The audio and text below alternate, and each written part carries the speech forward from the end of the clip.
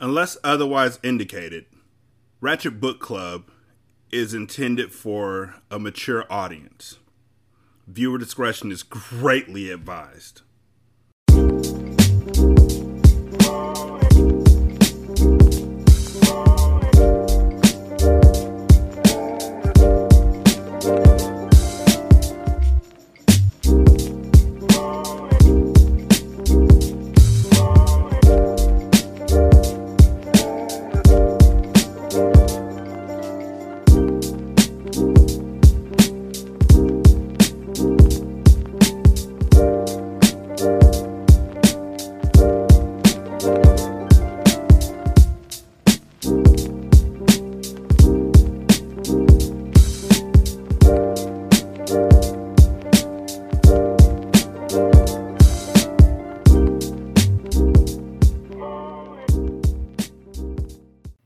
Welcome to Ratchet Book Club, where we read hood classics and good classics. I'm Derek.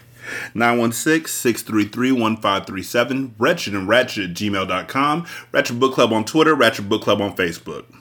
Guns clapping, let's make it happen, glow, glow, glow, pop, pop, pop, pop, pop, doo, doo, doo, doo, doo, doo, doo. We're back to the hood classic, and not really sure if this is a hood classic, not. A guy popped up on my Twitter feed. I know, right? A guy popped up on my Twitter feed and was like, hey, you should read my book. And I was like, okay. That's really it. Like, that was back in February. And now we're where we are. And I'm like, I need a book to read before I start reading stuff for Halloween. So, cool. Let's do it. So, this is written by a guy named DK. On Twitter, he is at King1987_. The book is available on Amazon. We gonna see.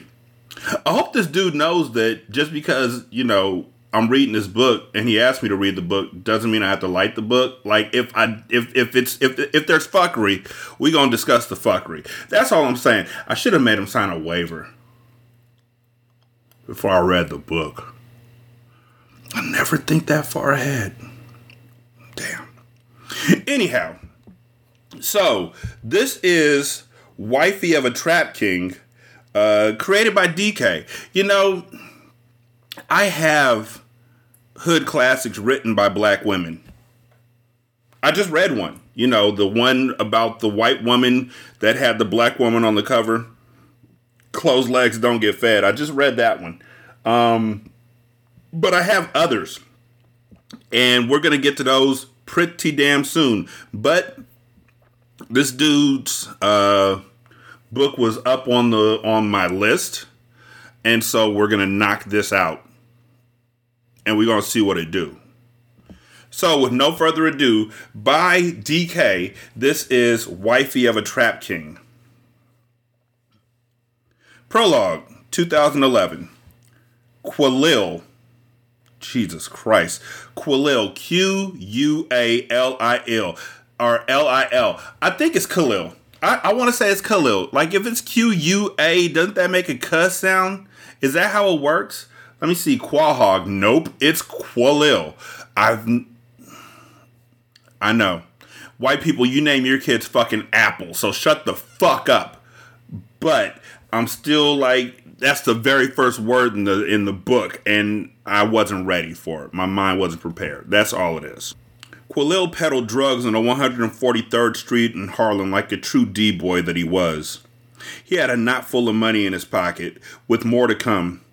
New York winters were always a bitch, but that didn't stop hustlers from getting money. The black Nautica coat he wore kept him warm enough. He blew on his hands to keep it from going numb. Hey Q, let me get an 8-ball, G, one fiend asked. He was a regular, so Qualil didn't mind breaking him off. He reached in his pocket and pulled out a small baggie of coke. The crackhead handed him the money, and Qualil slid in the baggie. After Qualil served him, a black tinted Escalade he had never seen on the block before pulled up. He instantly reached for the blamer. I know he meant Blammer, though, and I appreciate it. Not enough niggas call their guns Blammers no more. I mean, yeah, there's Blickies and there's Glizzies, but Blammer, nigga, a Megatron-sized Blammer is undefeated. I don't give a fuck. And if you're wondering what a Megatron-sized Blammer is, look at fucking Megatron. Megatron is like fucking 9 feet tall. I still haven't figured out how he transformed into that little gun that fit in Starscream's hands. That was some bullshit. Never figured that part out. But it was better than the movies where they made that nigga into a fucking jet. That was just fucking stupid. Like, who the fuck? Like, where the fuck did you even get that concept from? Nowhere in the world has Megatron ever been anything other than a Blammer, my nigga. Also, shout out to Calvin Johnson. That nigga was the truth. He instantly reached for the Blammer he had tucked on his waist. But yes, he spelled it Blammer. Where he was from, you shot first and ask questions later. Whoa, chill out, Q. It's just me, baby, Mello said, rolling down the passenger window. His right-hand man, Stevie, was driving. Oh, my bad, boss man. You know it's been hot around here lately. I didn't recognize his ride, Khalil told him, tucking his gun back on his hip. I just bought it this morning. Oh, this shit clean, Khalil said, admiring how fresh it was.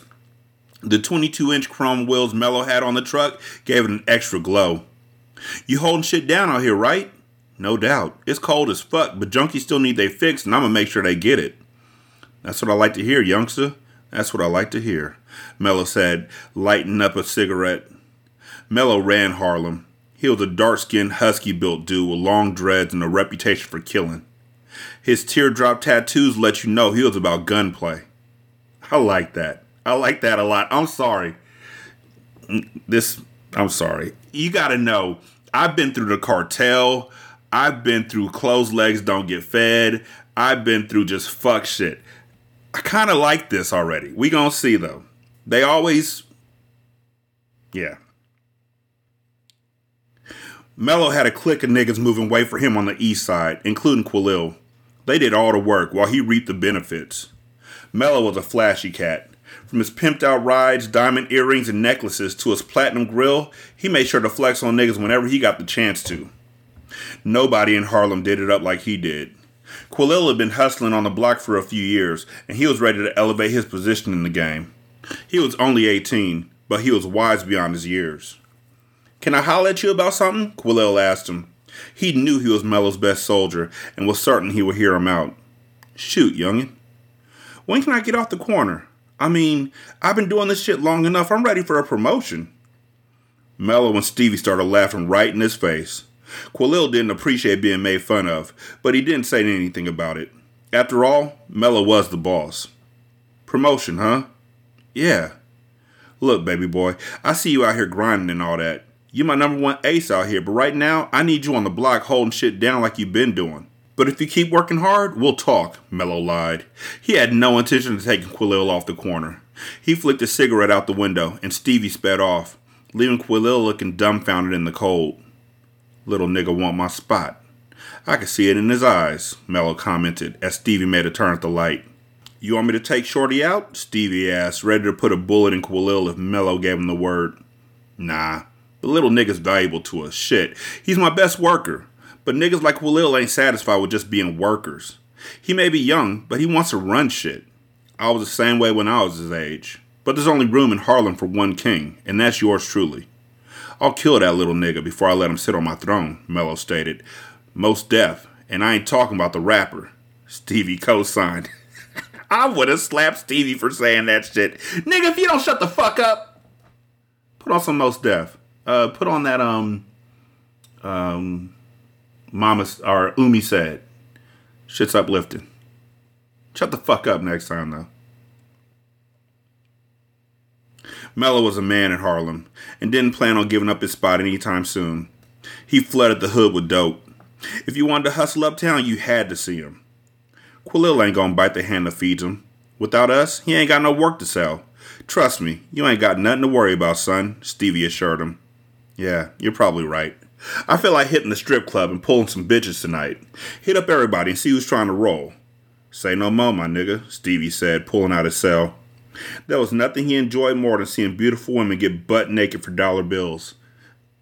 AK came running up to Quilil after Stevie pulled off. Yo, who was that you was talking to in that black Escalade? Mello, Quilil answered dully. Damn, that nigga got another whip? He get a new ride every fucking week. Yeah, and we pay him for it, Quilil stated. What you mean, B? I mean, we're the ones doing all the work, standing on these corners day and night, and Mello's the one benefiting from our labor, Quilil said, breaking it down to his partner. AK was his right-hand man and best friend. No matter what... Right-hand man, best friend? I thought they were synonymous. I don't know. No matter what went down, they always had each other's back. That means AK is gonna fucking betray Quilil at some point in this book. Damn, you right. I never even thought about it like that. Truth be told, I think we could do this shit on our own. We can, but we ain't got no connect. And Mello got shit locked down right now. We gotta get him out the way first before we could take over. How we gonna do that, though? The nigga almost untouchable. Nobody untouchable except God, fam. Damn. You right about that. So what's the plan? Walk with me, Khalil said, walking down the street. He explained to AK the plan he had devised to get rid of Mello and Stevie. AK listened attentively. After hearing Quilil's brilliant plan, a devilish smile came across AK's face. So, we killing two birds with one stone? He asked his lifelong friend. Exactly. Well, let's do this shit. When we putting this plan into effect? Tonight, Quilil said firmly. If the nigga had gotten a promotion, if Mello had said yes, would he still be murderous? These are the things that are going to keep me up at night. Not long at night, but will keep me up for a little while. Stevie juggled the keys to his apartment as he tongued down the big booty Cuban stripper he had brought home from the club. Stevie was a sucker for a chick with a fat ass, and Shorty had just that. He paid her $300 to come home with him and planned on getting his money's worth. He opened the door and led her to his bedroom. Both stripped down. Ooh, Poppy, that's my G-spot, she moaned as Stevie ate her pussy. Things were just starting to heat up until the lights were turned on. The girl screamed when she saw two men dressed in all black with guns in their hands. She quickly pulled the covers over her bare breasts. What the fuck? Stevie stopped mid-sentence when he turned around and was staring down the barrel of Khalil's .40 caliber pistol. Spelled staring wrong. Did we catch you at a bad time, homie? Quilil asked sarcastically. AK was standing across the room. Damn, Shorty got some nice-ass titties, AK admitted. What's going on, man? Stevie stuttered. He had been the guy on the other side of the gun plenty of times. But now he was at the mercy of two youngsters who weren't afraid to let his... Okay, he just thinks Blammers is spelled that way, so I'm just... But now he was at the mercy of two youngsters who weren't afraid to let their Blammers talk. What's your name, dear? Quilil asked the stripper. She was frantic. And Angela, please don't kill me, please, she pleaded as tears rolled down her cheeks. Well, that all depends on your boy Stevie. Stevie was sweating bullets. Quilil turned his attention back to him. We got business to discuss. Huh? What business, man? Look, I got $100,000 in my safe. Y'all can have it. They both laughed. We don't want your chump change, nigga. We about to take over the whole shit anyway, AK proclaimed. No doubt. Now, when I came to you and Mello earlier on some business shit, y'all laughed at me. The way your bitch ass was giggling, you would have thought you was watching the Cat Williams comedy special. But ain't shit funny now, is it? Nah, man, it wasn't like that, Quilil. Look, just let me go, man. Whatever y'all want me to do, I'll do it. Just don't kill me, dog, please, Stevie begged. He was scared shitless. The gangster persona he was known for was gone. I can't believe we've been working under this hoe-ass nigga for this long. Getting punked in front of his bitch. Q, let me smoke this pussy. AK spat, cocking back his .38. Nah, this what's gonna happen. You gonna hit Mello and get him to come over here. You mean right now? Stevie asked. Nah, nigga. Tomorrow. Yeah, right now. Stop acting stupid. How am I gonna do that? It's the middle of the night. Khalil whacked him across the nose with the butt of his gun, breaking it. Ah! Stevie screamed in pain. He covered his nose, trying to stop the bleeding. He was leaking. Stop playing with me, nigga. I don't care what you tell him. Just get his ass over here, or I'm blowing you and this bitch's head off, Quilil warned him. Stevie grabbed his phone and dialed Mello's number. Mello answered. Stevie made up some lie about how he had to speak to him about something important and he couldn't wait. Stevie, do you see what time it is, son? Mello asked groggily. He was knocked out cold before Stevie called him. I know, dog, my bad, but this shit can't wait and I can't really talk to you about it over the phone. Mello could sense the urgency in his boy's voice and agreed to meet him at his apartment. He's on his way, Stevie told him after he hung up. Good, Quilil told him. Look, man, we can work together. I got Mello to come over here. Once you get rid of him, Harlem is yours, baby. Nah, I don't work with snakes to help set their own man up, Quilil told him. And Harlem is already mine. He raised his pistol and put a bullet right between Stevie's eyes. Angela jumped up as his lifeless body fell across the bed. Oh my God! Please don't hurt me, please! I swear I won't say a word to anyone, please, she pleaded. I know you won't, Quilil said. Angela started to gather her clothes until AK shot her in the chest. He dropped to the floor. You was really about to let this bitch go? He questioned. Nah, I knew you'd finish her off. Let's get out of here. They exited the apartment and ran to their car that was parked across the street. Took y'all asses long enough, Leslie told them after they got in. They waited for Mello to arrive. Where is this nigga? Quilil asked aloud. 20 minutes passed and Mello still hadn't shown up. Speak of the devil, AK said, noticing Mello's black Escalade pull up. Mello hopped out, dressed in a red bomber jacket and black jeans. He entered Stevie's apartment building. Quilil handed a burner phone to Leslie. Make the call, he instructed. She did. 911, how can I help you? I just heard gunshots in the apartment across from me. Please send a unit. Please hurry, Leslie frantically said. Okay, miss. I need you to calm down and give me your name and address, the operator said. Leslie gave her a fake name and the address. Okay, ma'am. Are you in any danger? No, but please hurry. The shots were loud. Someone may be dead in there, Leslie said before hanging up. Within minutes, police sirens could be heard coming down the block. Quilil pulled off. Numerous police cars stormed the scene. That nigga finished, AK laughed as they drove away. Seconds later, Mello was brought out in handcuffs, facing double murder charges. Where'd they do that at? Kind of poor ass policing is that? Nigga, I just got here. Literally, cameras. Do you not have cameras? Also, is this the hood? Is this the hood? Because the cops is pulling up awful quick. Also, for real? That was your plan? To put this nigga in jail? You know that ain't gonna stick, right? It can't stick. If that sticks, I'm gonna be furious. Like, there's no way this nigga going to jail on a double murder beef when he ain't even got a gun. The nigga... I mean, he probably does have a gun. And I mean, I can see if you got him on drug charges or something like that that's in his car or something like that. I don't fucking know. But not on double murder charges. Come on, y'all. That's just lazy. The nigga ain't even got the gun that the bullets came from. What are we doing? 8 years later, 2019, Chapter 1. Kiara pulled up to about 50 niggas hustling on the block. The Jefferson houses were one of the roughest housing projects in Harlem. The 18-story building was anything but pretty. Living conditions were poor, and murder was as common as kids playing at recess. There were days when you could literally smell death in the air, but that's just how it goes in the hood. Man, if I said that a million times, I haven't. But it does sound like something from Boys in the Hood and Menace to Society and Don't be a menace to South Central while drinking your juice in the hood. It sounds like it's been said a lot, right? That's just what it's like in the hood. You know, you're supposed to say it in that voice. There were days when you could literally smell death in the air, but that's just how it goes in the hood. You know what I'm saying? It was the first of the month, which was a gold mine for hustlers. Fiends were scattered all over the jacks looking for a fix. Lines were wrapped around the corner like the ones you see at Starbucks, only coffee wasn't being sold. Kiara parked her 2017 red Dodge Charger and made her way to the apartment on the third floor. Hey Kiara, how you doing? Phil asked. He was wearing a dingy, dirty white t-shirt that had deteriorated to brown, and some black jeans with more holes in it than a Florida golf course. Phil was a strung-out old man.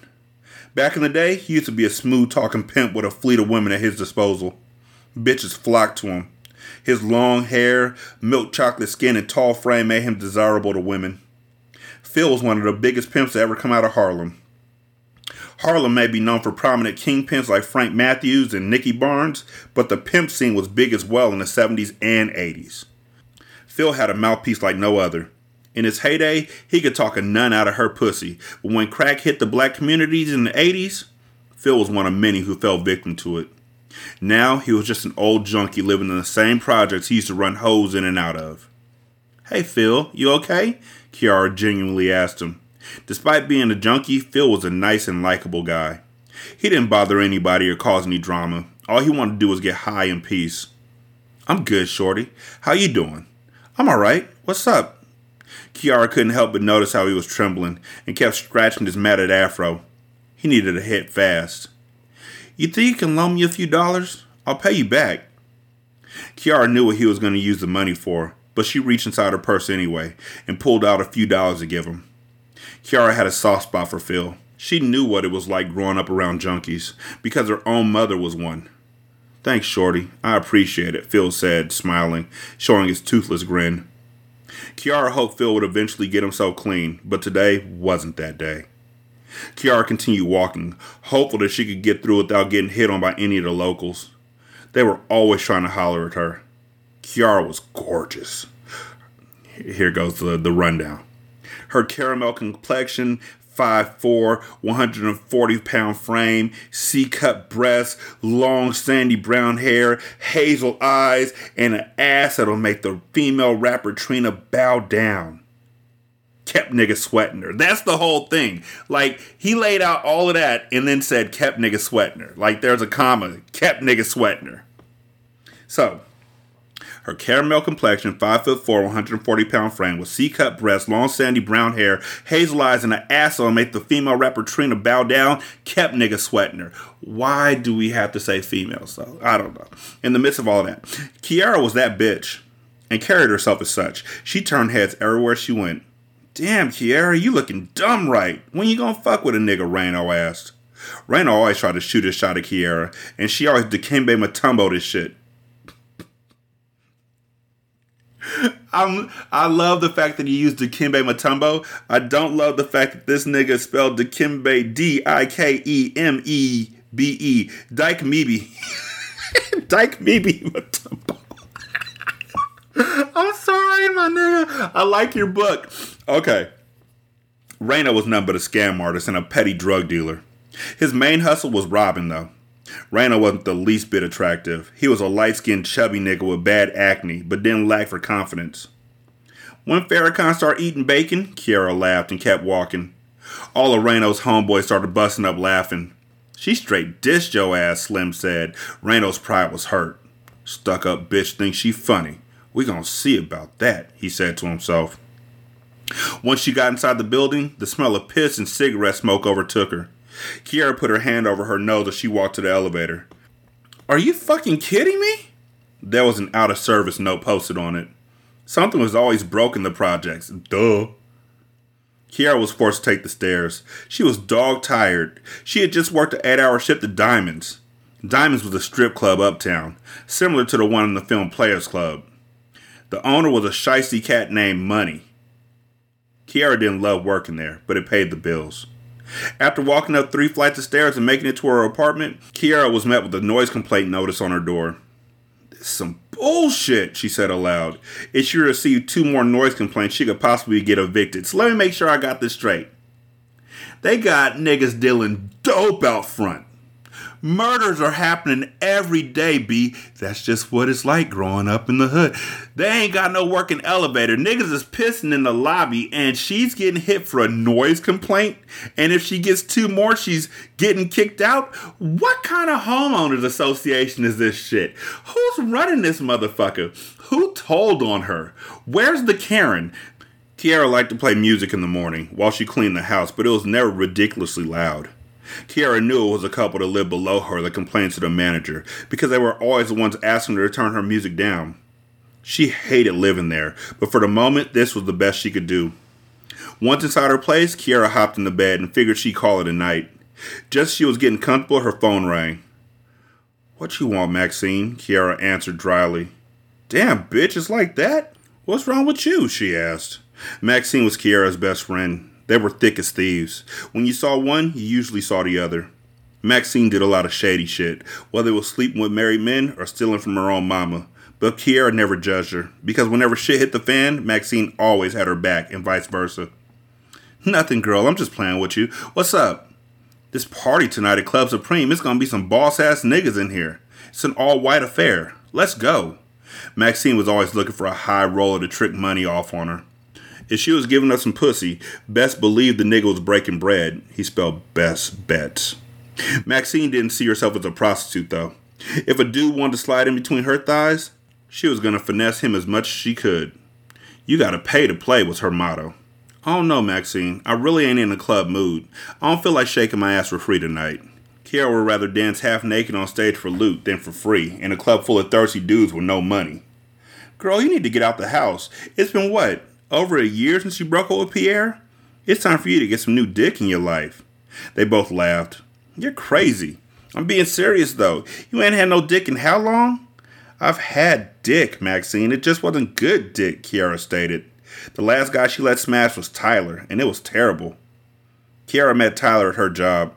She liked her shit beat up, but she could barely feel Tyler's pinky penis inside of her. You too damn tall for your dick to be this small, she thought to herself, while Tyler was on top of her. She was so disappointed at his lack of size. That's why I don't mess with guys I meet at my job. Niggas were always asking for her number, trying to see her outside of work, but Kiara never did. She wanted to keep her work life and personal life separate, but she thought Tyler was cute, so she gave him a shot, and he turned out to be a waste of a fuck. Bottom line, you ain't had any good dick in a minute. You need to come out with me tonight, girl, Maxine told her. Kiara was currently in a sex drought and was growing tired of having to pleasure herself every night. She was running through vibrators like the Kardashians run through black men. Kiara was in serious need of some dick therapy. That's what I'm saying, Key. It's time for you to move on and find a new man. Pierre locked up. Ain't shit his ass can do for you now, plus he played you. Fuck him. Girl, I ain't tripping off Pierre no more. I just haven't found a guy to fuck with heavy like that. That's why you need to come out with me tonight. All the ballers gonna be at Supreme. I told you I'm done fucking with street niggas, Maxine. It's too much drama and bullshit with them. My next man gonna be a square for real, Kiara stated with conviction. After what she went through with Pierre, Kiara no longer had any interest in dating gangsters, hustlers, or any type of man involved with the streets. They came with too much baggage for her. So I'm a tell y'all to buy this on Amazon. But I'm also going to say, I don't know if it was the writer or if it's Amazon who did this, but this book is fucking awful when it comes to paragraphs. There are none. It's just blocks. It's fucking blocks of script. And so if you lose your spot, good fucking luck. Chapter 2. Kiara was with Pierre for 2 years. She had a sweet tooth for chocolate mint and he fit the bill. Pierre was from Brooklyn, Brownsville to be exact, home of the legendary rap group M.O.P. They're legendary? Annie Up. Okay. Cold as Ice. Uh-huh. The You Don't Know remix with Jay-Z. That's 3. I already said the remix, right? He was tall, dark-skinned, broad shoulders, and had enough waves to make a nigga seasick. A lot of people say he resembled the actor Morris Chestnut. Pierre was a hustler. The block was his office. Kiara met him at a house party. As soon as Pierre laid eyes on her, he was hooked. Yo, who is shorty over there in the blue dress? Pierre asked his boy Hakeem. I don't know, B. I ain't never seen her before. She bad, though. Hell yeah, she is. I'm on that. Pierre made his way over to where Kiara was and introduced himself. I'm Pierre, and you are? He asked, taking her hand. Kiara, she said, smiling. Well, it's nice to meet you, Kiara. Likewise. They ended up talking the rest of the party. Pierre was feeling her, and vice versa. He had a swag about him that Kiara had never seen before. He was confident, but cocky at the same time. Like many women, she had a thing for trap niggas. She loved roughnecks, and Pierre was as street as they come. The two hit it off right away. They were practically inseparable their first few months of dating, but Pierre never pressured Kiara for sex during that time, which she appreciated. When they finally did sleep together, it was everything Kiara had hoped it would be. Pierre was well endowed, and he knew how to put it down in the bedroom. He was a phenomenal peach eater and loved pleasing his woman. He spoiled Kiara like no other. Pierre took her on shopping sprees almost daily, bought her all kinds of fancy jewelry, and went on trips to Atlantic City frequently. He spared no expense when it came to his woman.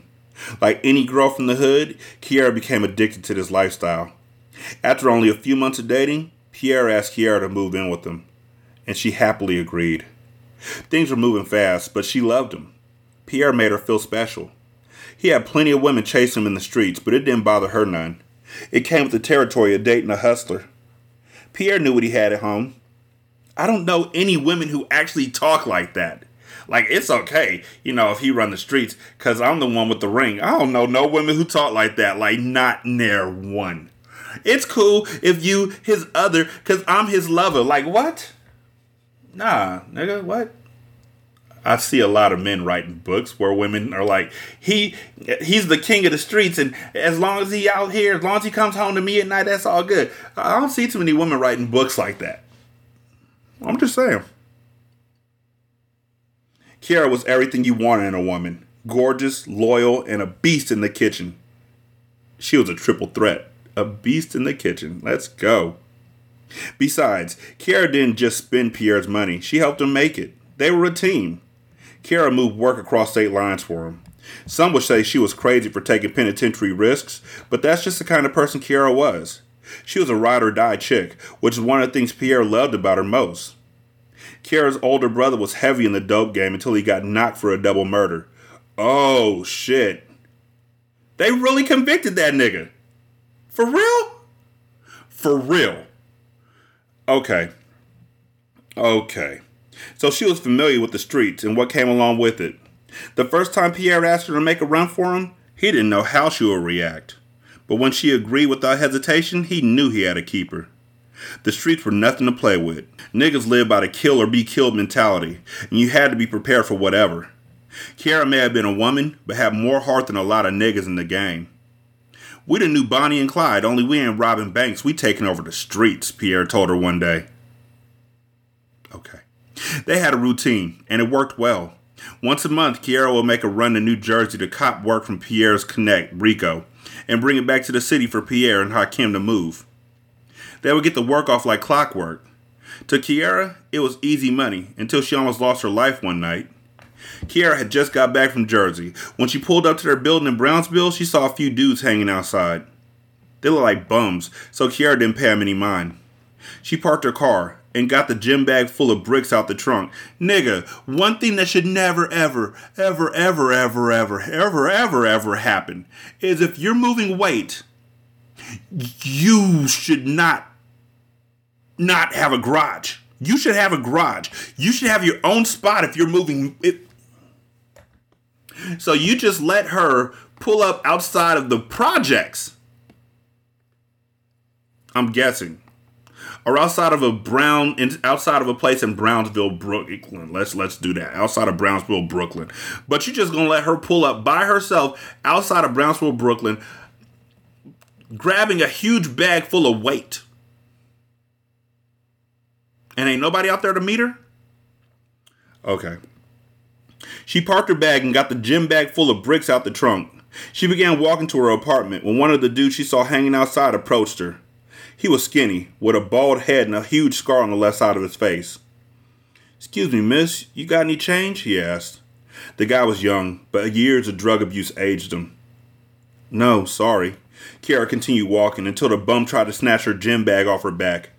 She tried to fight him off, but the other two guys he was with ran over and tackled her to the ground. "Ah!" Kiara yelled in pain. They started kicking her in the ribs. All Kiara could do was pray their feet got tired. She was outnumbered. "Stupid bitch! Let's see what's in the bag," the guy with the scar on his face said. He unzipped the bag, and his beady eyes lit up when he saw the dope inside. "Oh, this bitch Pablo Escobar, huh? Get her ass up. She probably got a safe in her crib, too." "Fuck that. We already got the drugs. Let's just get out of here, man," one of the robbers pleaded. "He's right. Let's just leave," the other robber agreed. Nah, this bitch didn't want to give me no change. Now we about to take everything she got. The scarred-faced robber spat. Let was all he could get out before his brains were on the curb. Pierre aimed a Smith & Wesson .40 caliber at the other two and sent hot lead through their bodies, killing them instantly. Bitch-ass niggas, Pierre spat. He rushed over to an injured Kiara on the ground. Key, are you okay? By the way, he spelled lead, L-E-D. Key, are you okay? He asked, holding her. Yeah, I'm fine, she replied in obvious pain. We need to get you to a hospital. No, I'm fine, she told Pierre. He helped her up. Her ribs were hurting, but not enough for a trip to the hospital. Kiara grabbed Pierre by his head and kissed him. You saved my life. Thank you. I love you. You're my girl. I'm never going to let anything happen to you. Now go upstairs and let me handle this. And I love you too. You're my girl. I'm never going to let anything happen to you. But can you run dope for me? Can you bring the dope in unwatched? Can you handle large amounts of dope in an area where there's drug addicts all around? I mean, I'm not going to let anything happen to you, but we're like the Bonnie and Clyde. Can you ride or die for me? But I love you, and I'm never going to let anything happen to you, except for just now, because something happened to you. They probably broke your ribs. But other than that, I'm not going to let anything happen to you. Probably. I don't know. I can't really call it. Can you, hey, we're short a brick. Can you go back? And stop at McDonald's. Number 2, please. Strawberry shake. Kiara grabbed the gym bag and headed inside. Pierre hit Hakeem. Yo, Hakeem answered. We got a 911. I'm on my way. Hakeem hurried over and helped Pierre get rid of the bodies. The attempted robbery didn't stop Kiara from continuing to run drugs for her man. Money was coming in fast and getting spent even faster. Kiara went on extravagant shopping sprees almost every day, it seemed. Her closet would give Saks Fifth Avenue a run for its money. It was filled with designer clothes and shoes. It was nothing for her to drop $1,500 on a Louis Vuitton or Saint Laurent purse. Pierre had the money, and he loved splurging on his woman. Kiara had everything she ever wanted, a man who loved and spoiled her. Things were going good until Pierre got pulled over by some state troopers. He was driving back from Jersey when it happened. Kiara got sick and couldn't make the run, so Pierre went instead. Can I help you, officers? Pierre asked, playing it cool. You were driving rather slow on the freeway. Why is that? The frail white cop asked him. No, I wasn't. I was doing the limit. License and registration, please. Is this really necessary? Shut up and hand me your license and registration. Now! The frail white cop told him sternly. There's a lot of unnecessary commas in this book. There was another pot-bellied race soldier. I guess that means a pig. Standing on the opposite side of the car with his hand on his Beretta. Pierre did as he was told. He didn't want to give them any excuse to execute him. Wait right here and keep your fucking hands on the steering wheel where I could see him. Got it? Pierre nodded. He wanted to say something, but held his tongue. Cracker-ass cops. After running Pierre's license, they saw all of his priors and decided to search his vehicle. He knew he was fucked. Well, look what we have here. A nigger with drugs, the racist cop stated to his partner. They found the drugs Pierre wrapped in powdery vases in the trunk of his car. Well, how the fuck wouldn't they? Like, the fuck you doing with powdery vases, dude? Okay. I mean, you could run a nursery, I guess, but still. Along with all the cash he had on him. Looks like your black ass is going to jail tonight, the officer said joyfully. They had him on possession with intent to distribute and money laundering. With his criminal record, Pierre was facing serious time. His lawyer advised him to take a plea deal instead of going to trial. Pierre agreed and took a deal for 5 to 10 years, but Kiara wasn't happy about it. 5 to 10 years? Are you serious? That's way too long. We can fight this, baby, Kiara said after he told her the news. They were in the visiting room. No, I can't, Key. Even my lawyer said this is a good deal considering my record and what I was caught with. Fuck that lawyer. We'll get a new one. We have to fight this, babe, Kiara said passionately. Tears began falling down her face. Pierre hated there was nothing he could do to console her. I wish things were different, baby. I really do, but they aren't. This is where we are. If I take this to trial and lose, I'm looking at 25 years easy. You know they'll give me an all-white jury, and they'll convict my black ass with the quickness. This deal is our best option, Pierre told her. He was speaking facts, but he saw the hurt in her eyes, and she saw how defeated he looked. Well, what am I supposed to do without you, Pierre? They raided our place. I have nothing. What am I going to do for money? I don't know. You're going to have to get a job or something to hold you down until I can figure something out. You know how to hustle. I taught you that much. I'm going to be in here for a minute, so I won't be able to take care of you like I used to. I'm sorry. Kiara was devastated. Pierre was her first true love, and now he was being taken away from her, just like her brother. Kiara was willing to ride it out with him, but she knew it wasn't going to be easy. Kiara had never worked an honest job in her life. Pierre was her only source of income. Although Pierre bought her whatever she wanted, he never actually gave her money. She was 24 and didn't even have a bank account in her name. Kiara realized how stupid she had been not to have her own money stashed away for situations like these. But she never thought Pierre would get caught up like he did. Nigga, he's in the dope gang. There's only two ways out. Niggas don't retire, except Jay-Z. Like, what? What made matters worse was that Pierre still had to pay Rico back for the drugs the police confiscated when they arrested him. With him being locked up, that debt fell on Kiara's shoulders. That ain't fair. Not paying wasn't an option. Rico was a Dominican cat with no soul. He killed people for a lot less than what Pierre owed him. Kiara didn't know how she was going to come up with the money, but she had to think of something. Whatever you got to do to get that man his bread, do it, or it's going to be bad for both of us, Pierre told her during a visit. Kiara sold her car, pawned all her jewelry, clothes, etc. She even did some side gigs until she finally came up with all the funds. Kiara was eventually able to pay Rico off, but her body wasn't feeling right. She was throwing up nonstop and using the bathroom every 5 minutes. She figured it was just stress as to why she hadn't been feeling well, but after her period didn't come, Kiara knew something was up. She bought 2 pregnancy tests. Dude, hire me.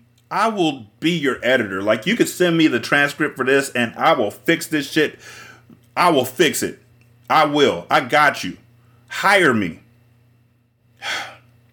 She bought 2 pregnancy tests and both came back positive. She made an appointment with her doctor and he confirmed she was 5 weeks pregnant. Kiara didn't know how to feel at first. On one hand, she was happy to be carrying Pierre's seed, but once reality set in, she realized she was in no position to raise a child on her own. Pierre was locked up for possibly 10 years, and she had no job or stable income to support herself, let alone another human being. Kiara sat in bed, staring at the positive pregnancy test. I'm really pregnant. Her emotions were all over the place, but she didn't want to make any decisions until she spoke to Pierre about it. A few days passed, and Kiara was on a Greyhound, going upstate to Clinton Correctional Facility. She dreaded these trips, but this was the only way she could see her man. Kiara was nervous. She didn't know how Pierre was going to react to her pregnancy. He always talked about wanting a son, but now that he was in prison, that changed everything. Kiara talked to him on the phone a few times after finding out she was pregnant, but didn't mention anything about it. She wanted to break the news to him in person, so that means that Pierre is going to have another woman there or another person on the list, whatever. She was beginning to warm up to the idea of being a mother. A part of her thought having a baby would bring her and Pierre closer together. Once she arrived at the prison, Kiara had to go through the metal detectors, which was always a bitch, because the COs were complete assholes. Now, I'm only going to say this once. Take anything metal out your pocket and put it in a bin. Also, if you're not on the visitors list, you're not going to be able to see the piece of shit MH came here for. Everybody got it? The overweight Hispanic male CO said. All the women said yes in unison. Kiara was waiting in line behind a cute girl and her baby. The girl looked to be a few years younger than Kiara. Her neck was draped in diamonds. She was short and petite, chocolate skin, jet black hair, and had a nice body. Your baby is so cute. How old is she? Thank you. 3 months. What's her name? Kiara asked. Paris. I like that name. It's exotic. Her daddy came up with it, girl. I wanted to name her something else. Kiara couldn't take her eyes off Paris. She was such a pretty baby. Her big brown eyes, cinnamon skin, and curly brown hair made her so adorable. Kiara started getting excited about her own pregnancy. I hope I have a girl.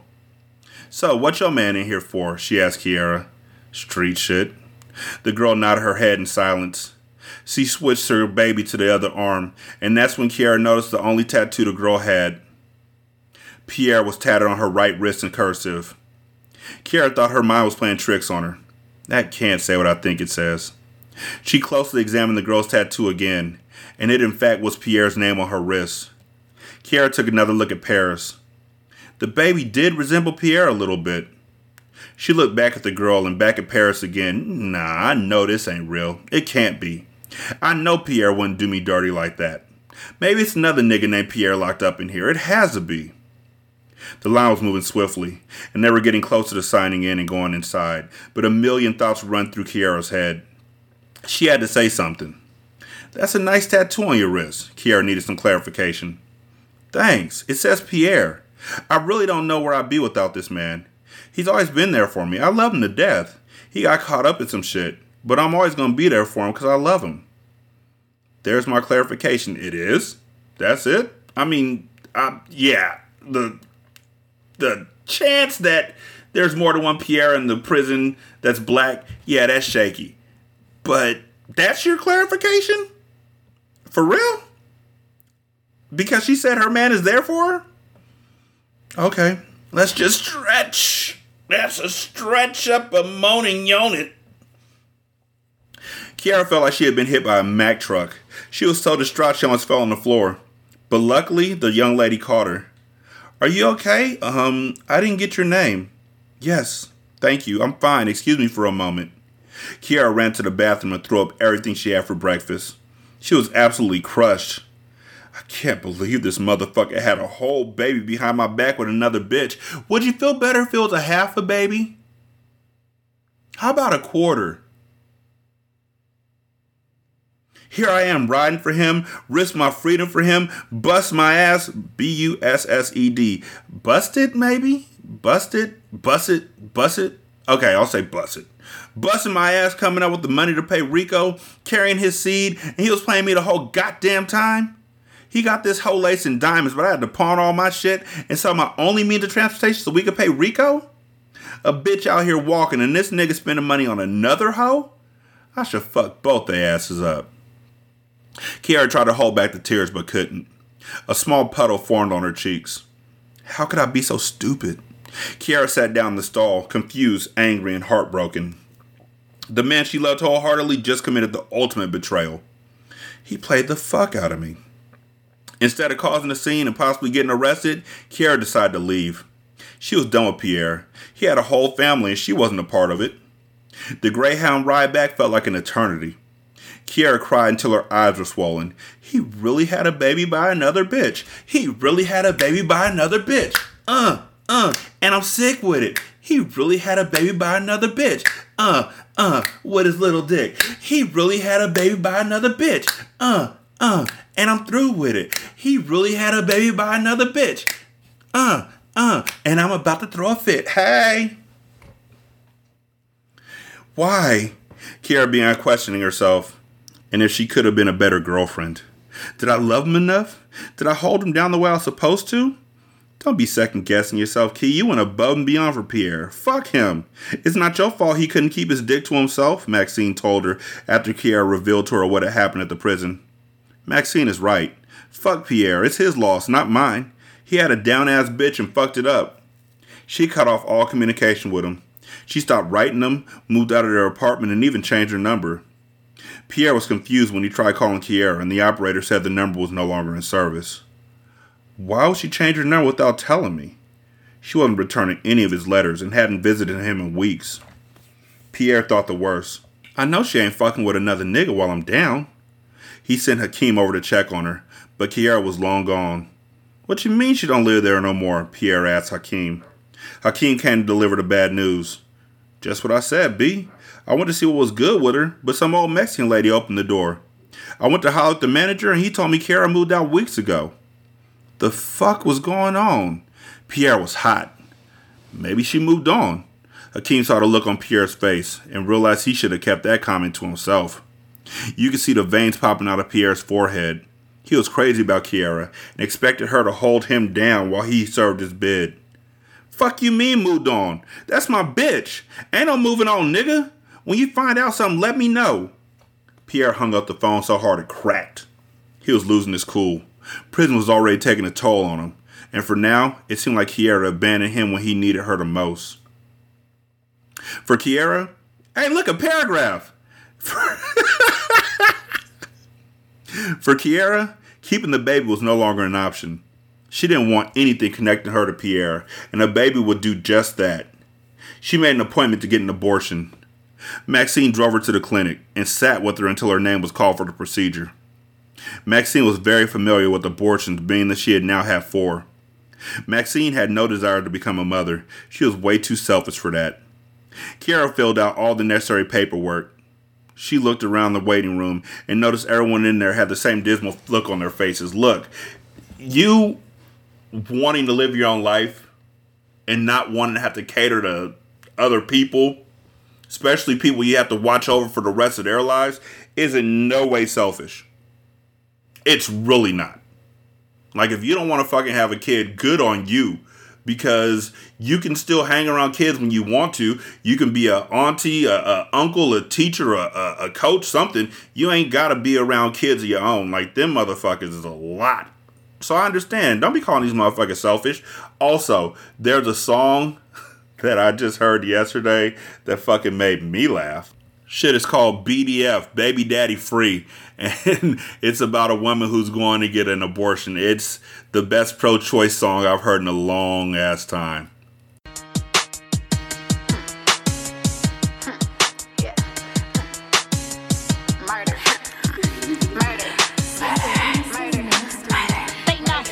I'm BDF, nigga, baby daddy free. That mean I ain't got a nigga, baby, coming out of me. So I'm 8BORTING. On my way to the clinic, I forgot the plan B. Let's go. Bitch, I got murder on my mind. Let's go. Bitch, I got murder on my mind. Let's go. Yeah, bitch, I got murder on my mind. Let's go. Murder.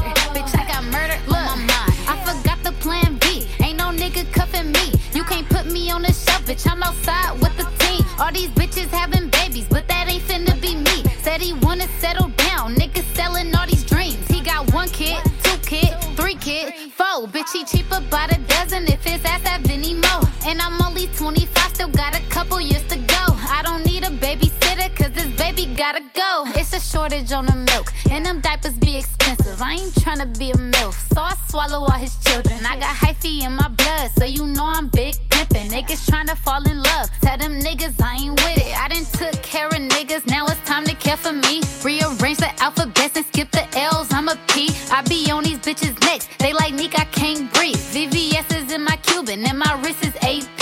Let's go. Yeah, bitch, I got murder on my mind. Murder. Murder. Bitch, I got murder on my mind. Murder. Bitch, I got murder on my mind. Let's go. Bitch, I got murder on my mind. I'm BDF, nigga, baby daddy free. That mean I ain't got a nigga, baby, coming out of me. So I'm 8BORTING. On my way to the clinic, I forgot the plan B. Let's go. Murder. Murder. Murder.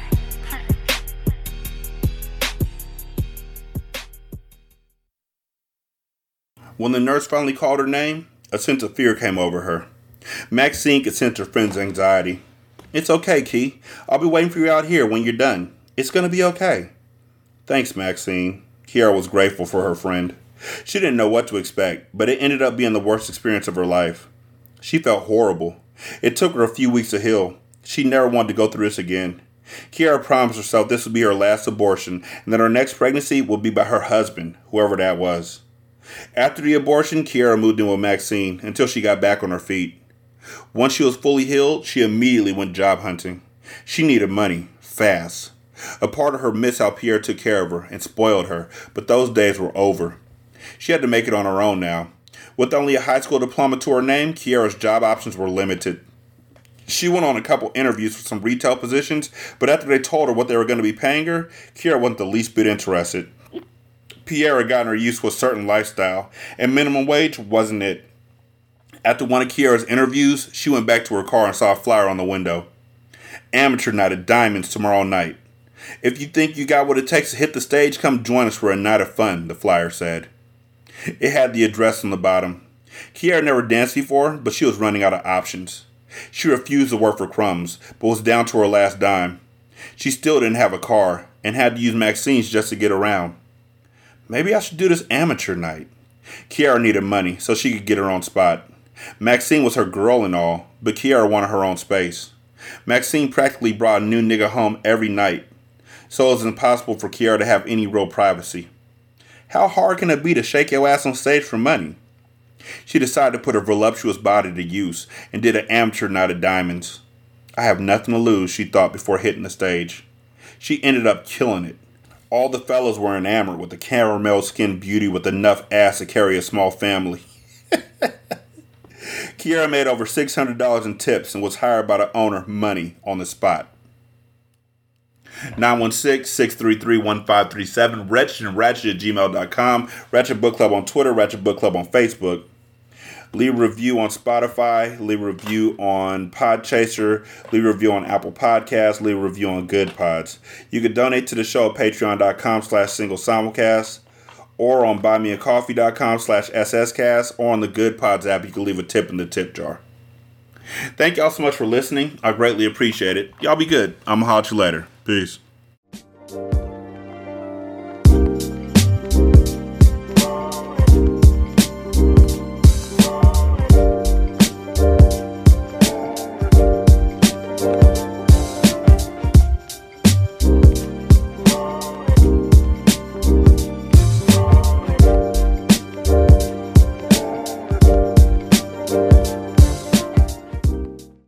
The intro and outro to Ratchet Book Club is by That Kid Garan, and it's called Goodbyes. You can email him at tkgbeats94@gmail.com for more information on how to lease this beat. This is Single Simulcast.